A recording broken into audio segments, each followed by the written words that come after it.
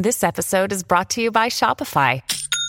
Forget the frustration of picking commerce platforms when you switch your business to Shopify, the global commerce platform that supercharges your selling wherever you sell. With Shopify, you'll harness the same intuitive features, trusted apps, and powerful analytics used by the world's leading brands. Sign up today for your $1 per month trial period at shopify.com/tech, all lowercase. That's shopify.com/tech.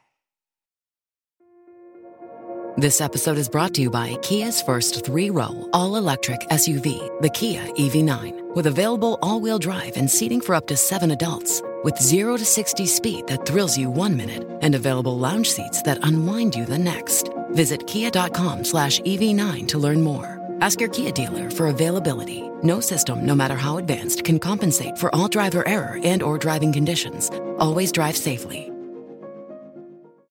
Hello, podcast listeners. I'm Connor, and welcome to this week's episode of Intelligence Squared Business. Today, we're joined by Wendy Liu, author of the provocatively titled book, Abolish Silicon Valley. It's a fascinating conversation in which Wendy gives us an inside look into working in the tech industry, from being a software engineer in a large tech company to being a startup founder who eventually sold her company and left working in the industry. She also offers some really interesting analysis of how we can reimagine the tech industry and harness its full power for social good. If you do enjoy it, you can find a link for Wendy's book in the podcast description. And a quick note, if you are enjoying Intelligence Squared Business, please do tell your friends and family about this new podcast or share it on social media. We've had a strong reception so far, and it would be great to keep growing this audience and community. Thanks for listening, and now let's go to the episode. The point is to posit a structural solution. I'm not saying that we just need to replace Mark Zuckerberg or Jack Dorsey or Elon Musk with like women or people of color, like slightly nicer people. I think diversity and ethics are important things, but I also think we need larger structural, broader solutions. The money in the industry, it is confusing, and I worry that it has the effect of making people callous to the reality around them. Hello, I'm Carl Miller, the Research Director of the Centre for the Analysis of Social Media at the think tank Demos. Welcome to this episode of the Intelligence Squared podcast. Wendy, hello. Hi, thanks for having me. So, abolish Silicon Valley. Why should we do that? Yeah, so the title is a little bit cheeky. It's less, a call to actually destroy the industry and more just to get people to stop and think about what the industry actually means and if we can reorient it in a different way so that it better serves the public good. And what I'm trying to do with the book is, so the book is actually mostly memoir. It's not really a polemic. It's not really a manifesto. Most of it is just about my own personal experiences with the industry, my understanding with it, how I started out just being a total Silicon Valley believer. And then over the years, just started becoming a little more uncomfortable, a little more doubtful about what I was seeing around me. And I think the last few years, we've seen a lot more tech criticism coming from both outside the Valley and within it, actually. We have all these stories about workers within Silicon Valley who are just not being treated the way that we would want them to be treated. We have all these billionaires who are existing amidst staggering poverty. We have all these, big tech companies that are behaving in ways that are anti-consumer.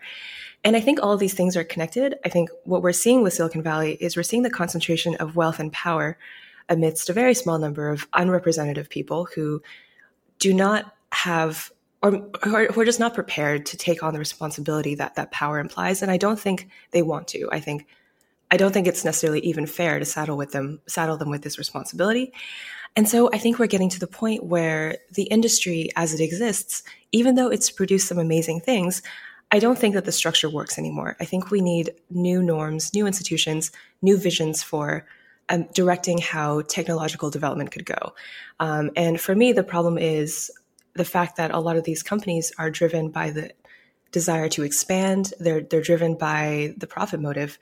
And I think in the current environment where we have staggering inequality, where we have a socioeconomic system that is not working for a lot of people, I think it's almost inevitable that tech companies would get to the point where they disappoint some of the people who previously would have believed in them. And I think, in a sense, we can't necessarily blame the people in charge. And so when I talk about abolishing Silicon Valley, even though it's mostly a joke, the point is to posit a structural solution. I'm not saying that we just need to replace Mark Zuckerberg or Jack Dorsey or Elon Musk with women or people of color, like slightly nicer people. I think diversity and ethics are important things, but I also think we need larger structural, broader solutions where we need to get to the point where we don't have these billionaires in the first place. We don't have people who have so much control just within themselves. I think we need a much more democratic way of developing technology. And that is what I mean by abolition. It's one of those things where, I say abolish Silicon Valley, and I think half the people who hear it immediately understand what I mean. The other half are just they're just furious because they're like, how dare you? And I recognize it's provocative and controversial, but I think it is useful to try to steer the discussion in a certain way. So as you say, the book very much follows your personal story into that world, and kind of much of the start of it is really about you falling in love with many things to do with technology, isn't it? So how did you kind of first realize the kind of enormous power that could be kind of fizzling at your fingertips if you could kind of learn the language that technology speaks? Yeah, so the book starts out with me being about 12 years old and, building a website for the first time. And even though, the websites that I was building then, they were just HTML, they were very static, they were very basic. Getting a sense of what I could possibly do with these websites was really just really invigorating, and it made me think that I could build anything. And, as a kid, I was extremely naive. I thought I could build the next IMDb or something just by myself. But I think having access to the ability to write computer code at a time when the world was becoming more and more digitized, that gave me this sense of power, the sense of freedom that I didn't have anywhere else. And I still think that's very powerful. And over the years, as I learned more about coding and I studied computer science at university, as I was paying attention to the world around me, and I noticed that all of these tech companies were suddenly worth billions of dollars and software engineers were making a lot of money, that made me feel like having the ability to manipulate computers could be extremely valuable. And it was. And I think what we're seeing right now is we're kind of, all of us are living with the wake of that, and the fact that software engineers are given so much power to control the destiny of, the future. And I think, now we're living in kind of like the downside of that. But for me, there definitely was a time when I couldn't see any downside. It was more just, it's so beautiful to be able to make things that, connect people, or that automate work, or that just create cool things on a computer. I only saw the positives basically when I was growing up. And it's actually, that very thing, creating cool things on a computer as you kind of go from website games to kind of open source projects at university, even before you really go physically to Silicon Valley at all, that seems to open up the kind of one of the first like big ideas that the book kind of reflects on, which is kind of hacker culture. To an outsider, I think hacker culture can feel quite scary, can't it? Or at least confusing, but it's much richer and more interesting, isn't it? Like actually what hacking means and what being a hacker really means to the people that are them. Yeah, I agree. And I do love many things about hacker culture. I think there is something beautiful in this idea of being so engrossed in a technical problem that it just takes over you, and that, you maybe don't even think about the norms. Maybe you're doing something that's like not necessarily legal in all sense of the term. But I think there is something beautiful in the idea of wanting to tinker with a machine, wanting to understand it, wanting to have power over it. But at the same time, as I talk about in the book, there are some negatives associated with the way this culture usually manifests. And, for one, there's a very strong gendered component to hacker culture. And I think that's something where, if you're like me, just this naive teenager who doesn't really understand anything about gender politics, entering this kind of world, then it can be a little dangerous, because I personally I saw a lot of misogyny in the world around me, and I didn't know what to do about it. I just figured, oh, well, if this is how this world is, then that just must be fine. That must be normal. There must be something wrong, with women. That's why there's so few women on the internet. And I didn't really know how to reconcile that with, the fact that I myself was female. But yeah, and so I think that led to some pretty reactionary, like nasty instincts within myself, which I'm still trying to work out. But yeah, I think there's something beautiful, but there's also, in a space that's kind of like outside the norm, in a space where kind of anything goes, I think that can also give rise to some undesirous impulses and ways of organizing that kind of culture. What kind of reactionary instincts do you think it was raising? Do you think that's a kind of common kind of experience of many women who kind of are partly kind of part of hacker culture, but also kind of, victims or targets of some of the culture of it? Definitely many of the ones I've spoken to, I've had kind of similar experiences where, I mean, in a sense, it's like if this is just the environment we all have to grow up in, right? For those of us who've started coding at like a young age or at an age where we didn't really have a good understanding of the social dynamics, then it's really hard to have a nuanced understanding of what's going on. And I think it is pretty common for women to think, oh yeah, all these guys, they're pretty dismissive of women. They tell like rape jokes, or they make fun of women all the time. But I'm here, and so there must be something different about me. And so it must just be that they're talking about other women, not me. And then I think that can lead to, thinking, well, I'm just better than other women. That was definitely something that I had to struggle with as I started my computer science degree, and I found, oh yeah, there are actually other women here who have gone through the same thing, and maybe we don't have to internalize these ideas. But I think it is pretty common. I think, especially in the early days when it was really, really easy to be in that world and not read anything negative about it. I think these days, it's more commonly understood that this kind of culture is problematic, and I feel like the discourse around it is a little more thoughtful. And so I feel like young women who are just coming of age and just getting into programming, they tend to have a better understanding of the problems of this kind of culture. So I think it's something that, like, as it's growing up, as people are growing up with it, it's getting a little better. And when it was whilst you were at your still studying computer science, wasn't it, that you began your internship at Google? A dream for many, obviously. I mean, what was that like? Was that when the mask started to slip for the first time, or were you still completely enamored by all the things that Google represents as an employer, and obviously the ultimate access in many ways to kind of data and tech and everything else that a kind of a hacker wants? Yeah, that was definitely when the mask started to slip, but in very small and confusing ways. So when I first got the internship, at first I was just enthralled. I was amazed that I had even gotten this internship. I wasn't sure that I was qualified because I'd heard so much in the media and the press about how Google was this amazing place filled with brilliant people. And I thought, well, I don't actually know that much yet. But that quickly shifted for me because I think something Google is really good at is instilling this idea within the minds of people who are at Google or about to join Google that they themselves are really that special. And so, you feel like you're part of this club. You feel like you're part of the chosen few. And that definitely helped get rid of my doubt. And I thought, well, if Google chose me, then I actually must be special because otherwise they wouldn't have chosen me. And so I put a lot of faith in the company's selection process. And when I actually got there, at first it was great. I think I loved it for a while, and it was only, I guess, over the course of, the 4 months that I was there that I started noticing little things, partly to do with the company itself. So there were things like the company was and still is very big on leaking, in the sense that if you're an employee and you leak something to the press, then you can get fired. You can, at least you'll be disciplined. It's usually seen as something that you should not be doing. It's, betraying the family. How dare you? And there was an employee who was publicly announced to have been fired for having leaked to the press. And, the founders, Larry and Sergey, they got up on stage one day and were talking about this guy who got fired, and they named him. And I remember thinking, well, the thing that he got fired for, I've read the article.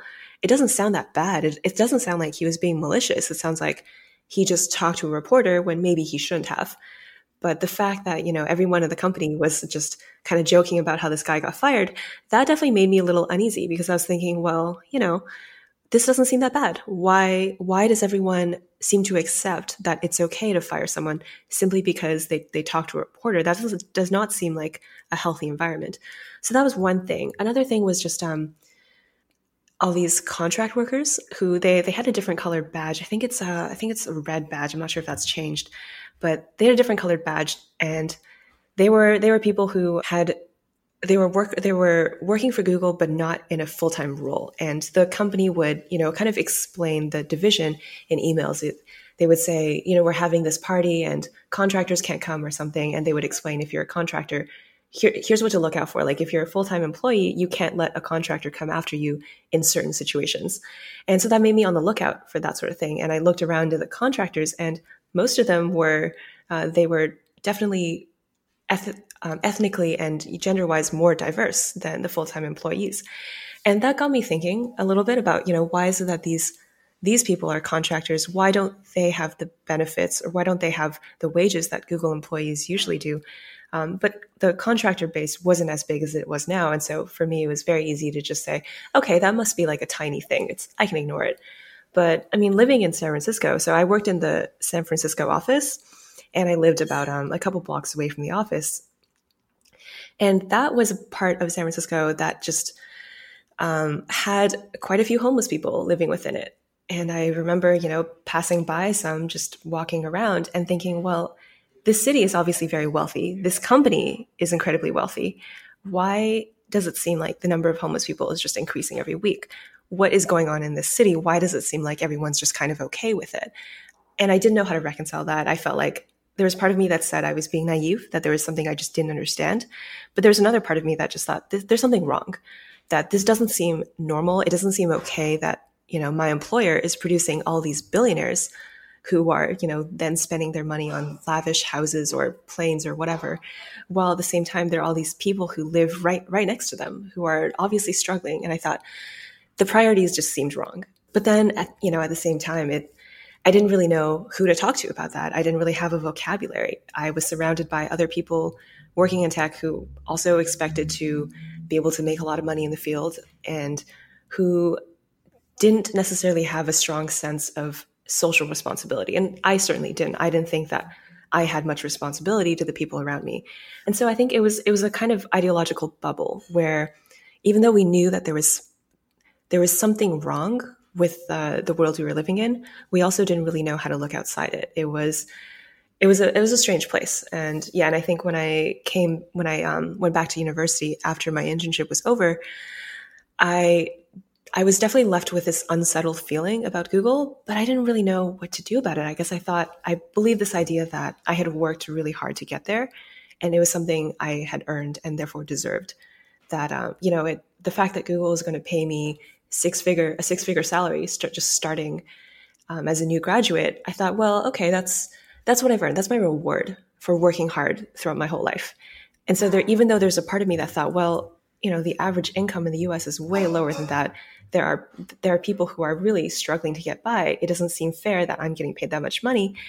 At the same time, I really wanted to believe that it was fair, and that so I didn't have to care, because it seemed very frustrating to have to care about that sort of thing. So I kind of shut off that part of my brain. But at the same time, there were other things about Google that I didn't like. They had this policy toward open source software that definitely just did not sit well with me, because I was used to contributing to open source. I loved the idea of open source.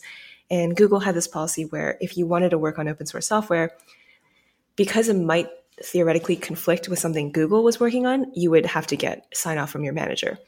I didn't like that. And that was part of what made me think I should look for something else. And so I ended up starting a startup with some friends from university. And for the many listeners who this might not make sense to, could you just explain what your startup was trying to create? What is a demographic inference engine? Sure, yeah. So it's really funny talking about it now, because at the time when we talked about it, it seemed kind of innocuous, maybe a little boring. But now, if I describe it in more accurate terms, then it sounds really sinister. So, in a phrase, I would say. Yeah, so I would say it's kind of like what Cambridge Analytica was trying to do, except we were much less. We were less good at it, basically, and we were less ruthless about it. So what Cambridge Analytica did, just for those who just need to touch up on that, they would take data from Facebook, I think primarily Facebook, and then use that to build a psychographic profile of people, and then use that data to try to figure out how to manipulate them, most notably for the purposes of getting them to vote a certain way or to just follow a certain candidate for political purposes. And what we were trying to do, it was kind of similar, maybe one step below that, where we just got the data and we took data from people's Twitter and Instagram, and then we used machine learning to figure out what we could about them. So, for example, if someone was a fan of Justin Bieber, if they liked Urban Outfitters, if they lived in a certain place, if they follow certain candidates, presidential candidates, for example, what their gender is, what their age was, we tried to figure out everything we possibly could about them. And then where possible, we connected that data to an email address. And that means that if you're a brand and you have, a list of 100,000 emails and you don't know anything about these people, because let's say you go to a traditional marketing data agency and they say, we don't have any data on these emails, then you would go to us and then we would tell you, well, here are the Twitter and Instagram handles of all these people, and here's what they care about. Here's how you can target them better. And so we would say, these people all really like yoga. These people like running. These people are fans of Taylor Swift. And we would just give that information to whoever we were working with, and they would figure out what to do about it. And, for me, it was one of those things where the technical challenge was just so fascinating that I didn't really think about the ethical implications of it. Even though I kind of knew, well, there's something that's a little bit creepy about this. We were doing things like figuring out who was friends with who, so we could find you on Twitter and Instagram. So even if you never connected your accounts and you only told a couple of your friends that you were the same person on Twitter and Instagram, we could still figure that out from looking at your friends. And it was definitely, a violation of people's privacy. But at the same time, because the platforms gave us the ability to get this data, we thought, well, it can't be that wrong. This has got to be fine. And we also knew of several other companies in our space that were doing essentially the same thing as us. And so I think all of that contributed to this idea that even though what we were doing felt a little bit creepy, it had to have been okay. The people we were working with, our customers, our investors, they knew what we were doing. They didn't really seem to think it was a problem. For them, it was just, okay, this is how the industry works. And it was only after the Cambridge Analytica revelations and maybe taking some time to reflect on it that I definitely started thinking, well, this is wrong. We should not have been doing this. I don't know how we managed to convince ourselves to do this. But yeah, so we were living again in this kind of bubble where, because we were surrounded by people who were doing similar things, we didn't think what we were doing was that much of a problem. But now when I talk about it, it feels very obviously, just unethical. This actually, your journey through that startup really kind of touches on the second big idea that I wanted to talk about, which is permissionless innovation. There are obviously lots and lots of startups do, but this kind of idea that you can develop technology without having to ask really anyone, the rest of society, for permission in doing so, without really ever balancing what you're doing against kind of all those difficult and kind of testy judgments and ethical considerations, which kind of seem to sit very far away from what actually seems to happen in Silicon Valley often. Do you think that, as across the valley, there are thousands upon thousands of startups who are all doing this? Is that really part of the real problem here? That we've got kind of technology development that's capable of causing an enormous amount of social disruption without any of those developers really ever asking the wider kind of like the wider parts of the world and society for permission or approval in doing so? Yeah, I think that's a great question. I think that does get to the heart of what I see as the problem. It's partly this kind of tech hubris, this idea that, as people in the tech industry who either have CS degrees or have some kind of technical way of thinking about things, that they just know better. And so they don't need to ask for permission because, the users, they're stupid. They couldn't possibly be expected to understand what they need. I think that's pretty common in the software world.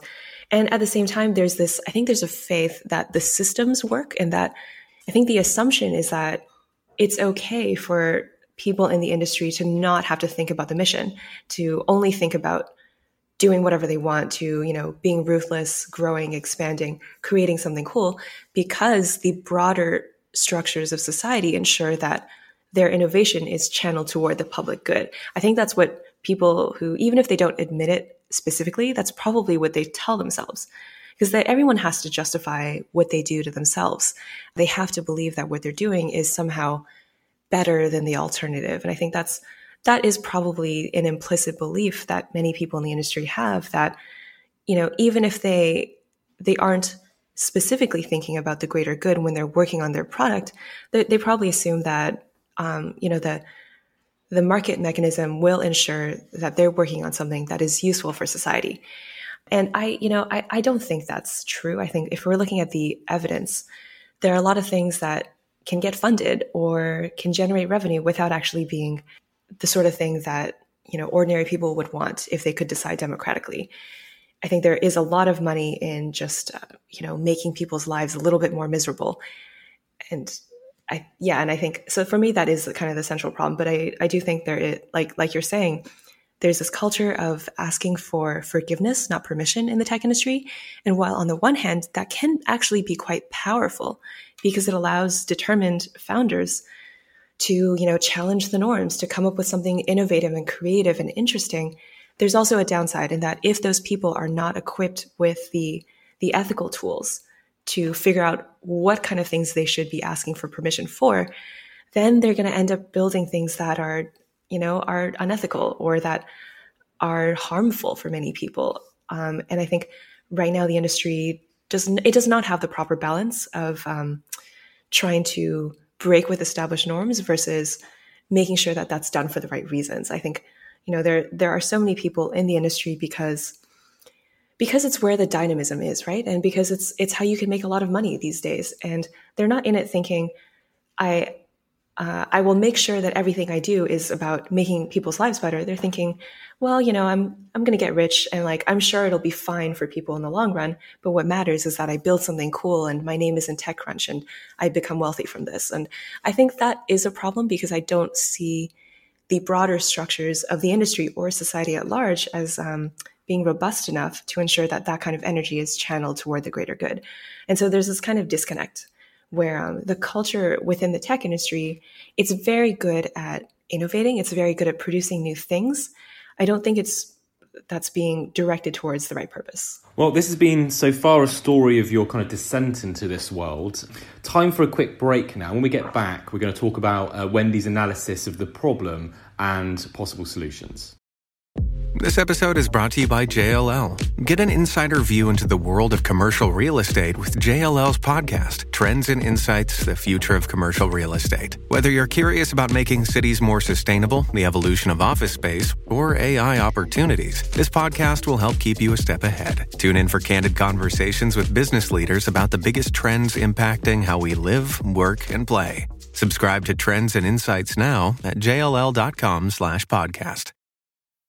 This episode is brought to you by Bumble. So, you want to find someone you're compatible with, specifically someone who's ready for a serious connection, totally open to having kids in the future, is a tall, rock-climbing Libra, and loves rom-coms with vegan pizzas on Tuesdays just as much as you do. Bumble knows that you know exactly what's right for you. So whatever it is you're looking for, Bumble's features can help you find it.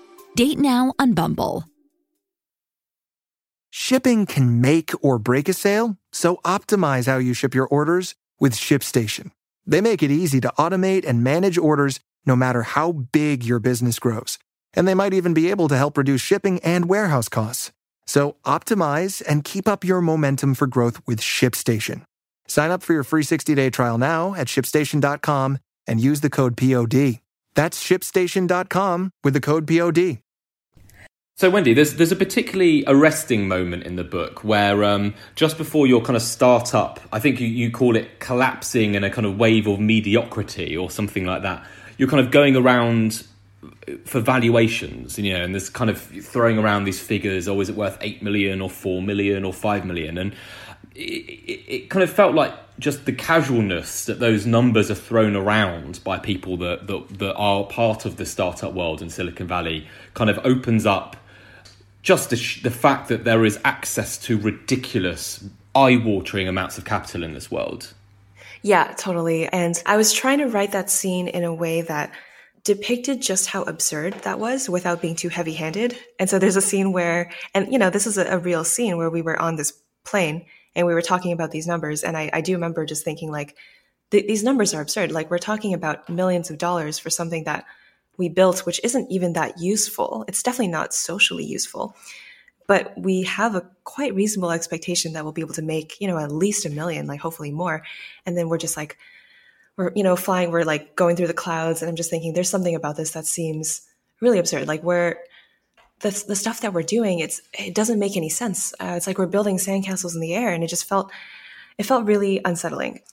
And I think that does capture just the fact that there's so much money in the tech industry that in many ways, it's not really connected to anything on the ground. I remember before we started our startup, we'd heard about this company that got acquired by Palantir, I believe. And what they did, they made this product that was something like Twitter polls. So like polls for Twitter. And it was very strange. I remember they got acquired for quite a large sum of money. And the founder was quite young. And we thought, well, if they can do it, we can do it. We didn't stop and ask, why is it that a Twitter poll product can be sold to Palantir for X millions? It didn't occur to us that could be in some way indicative of a broader problem, that, for one, that this might be being used for nefarious purposes, or that the amount of money in the industry was disconnected from merit or actual usefulness. Instead, I think we took the valuations at face value. We saw that there were advertising technology companies that were valued at tens or hundreds of millions, and we thought we could be up there. We could do that. And it was very strange. It was this bubble where we were in this industry where money was not really a means to procure your survival the way it is for most people. Instead, for us, it was this like badge of honor. The point of raising 10 million is not to be able to survive for, another few years. The point is to say, we raised $10 million. We're amazing. We're so cool. Our product is so great. People love us. And that was very strange for me because I didn't really know how to make sense of it. I did have a sense that there was something sinister in that, but again, like I didn't have a framework. I didn't have a vocabulary. And that was something that only really hit home for me when my startup sold, and then I moved to London and I started meeting all these people who had never had access to that kind of money and would never expect to. I met people who were delivering food for Deliveroo, who the fact that, someone like me could just try and raise like several $100,000 without even much of anything, it wasn't conceivable from their perspective. And I started to realize that the kind of money that I'd grown used to, the kind of world that I was familiar with, that was the exception, not the rule, that the vast majority of people on this planet do not have access to that kind of money. And the fact that I did, for a while, I took that as proof of my own merit, that I was somehow special and was uniquely placed to do something amazing with that money.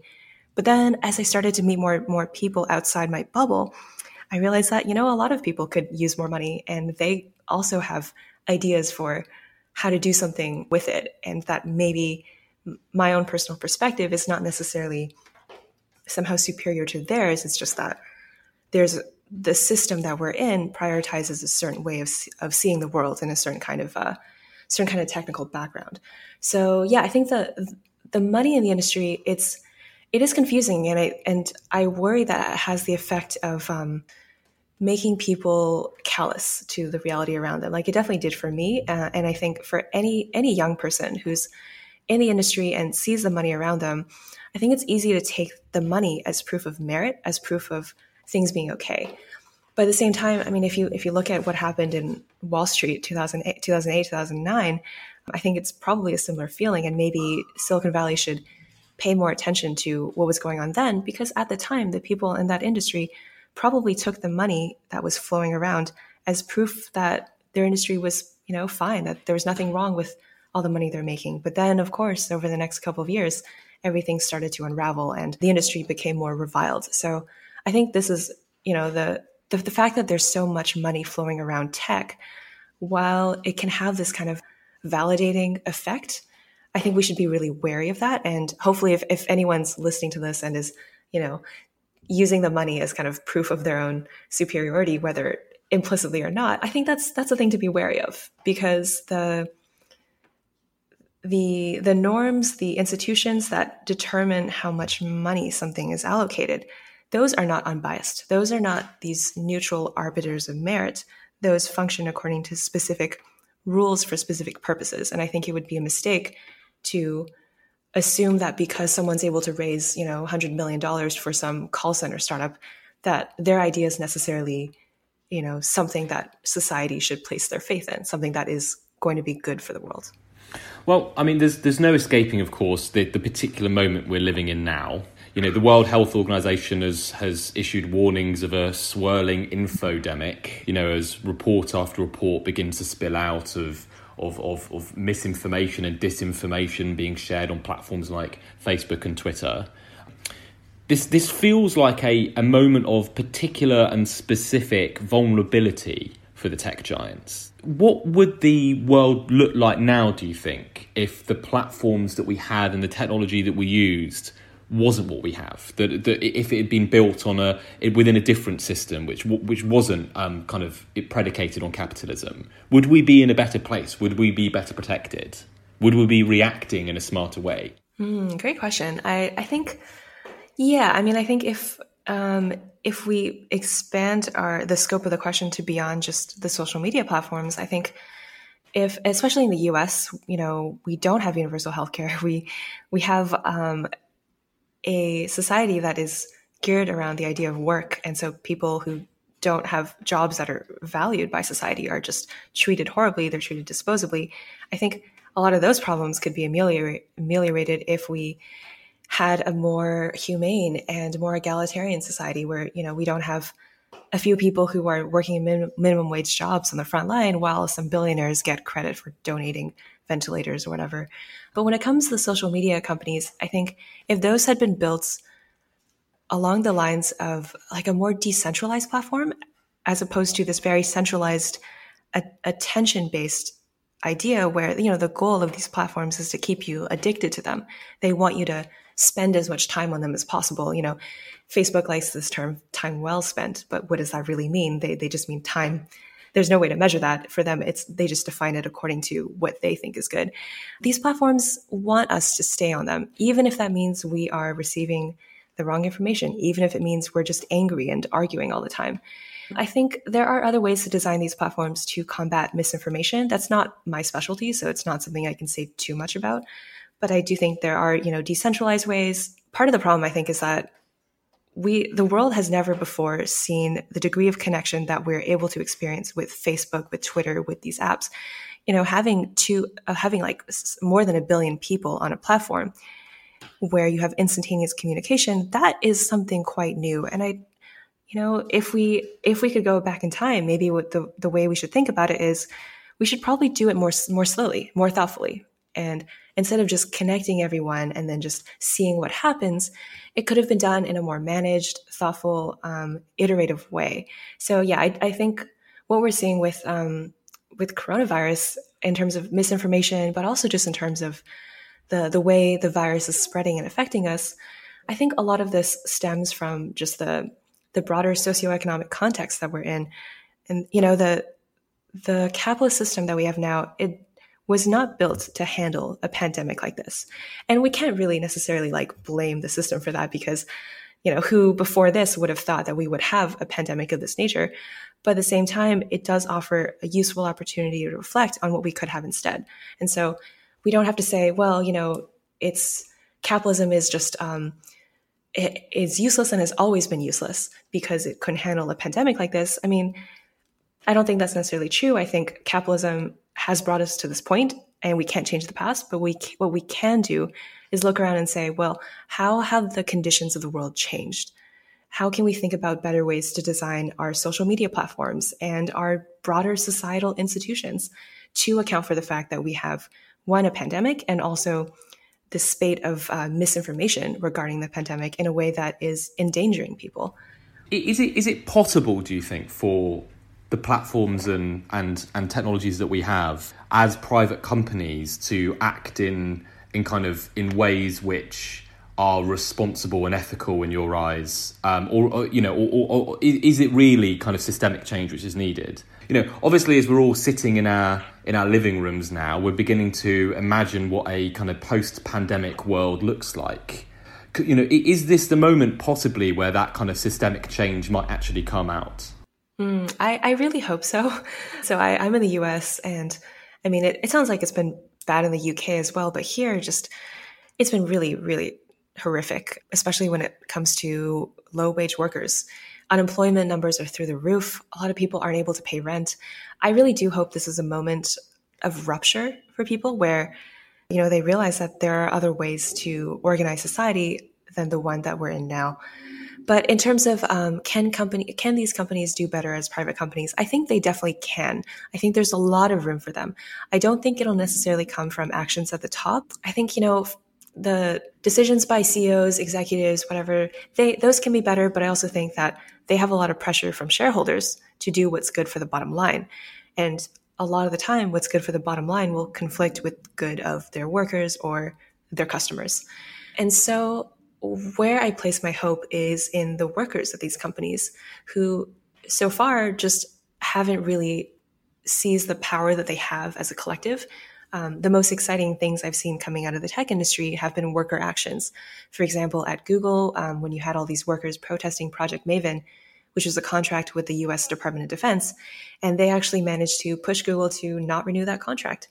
And I think that's just like a tiny glimpse of the power that workers could have if they collectively exerted and pushed for what they believe to be right. The Google walkout was another very inspiring example of workers, especially female workers, saying, we don't want our company to be paying out a sexual harasser simply because this is how it has always been done. They were basically trying to change the rules of the game and say, we want to shift the balance of power towards workers, especially, women who are underrepresented in tech.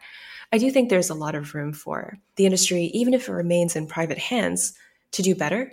And I think that comes from just changing the calculus of power relations. I think that comes from workers pushing for what they believe in, pushing for, one, higher wages for those who are not making that much money, better working conditions, more benefits, but also for some degree of ethical control over the products they're building. Because right now it's, the products are decided from the top. The CEO, the executives all get to decide what things are being built, and they get to tweak those ideas based on what they think shareholders will like or won't like. But the frontline workers who are implementing this, they don't really have a lot of control over the actual ultimate aim of the products they're building. Some of them have control over, technical decisions. They have some creative autonomy, but they don't get to say, well, I don't actually want to work with the US military.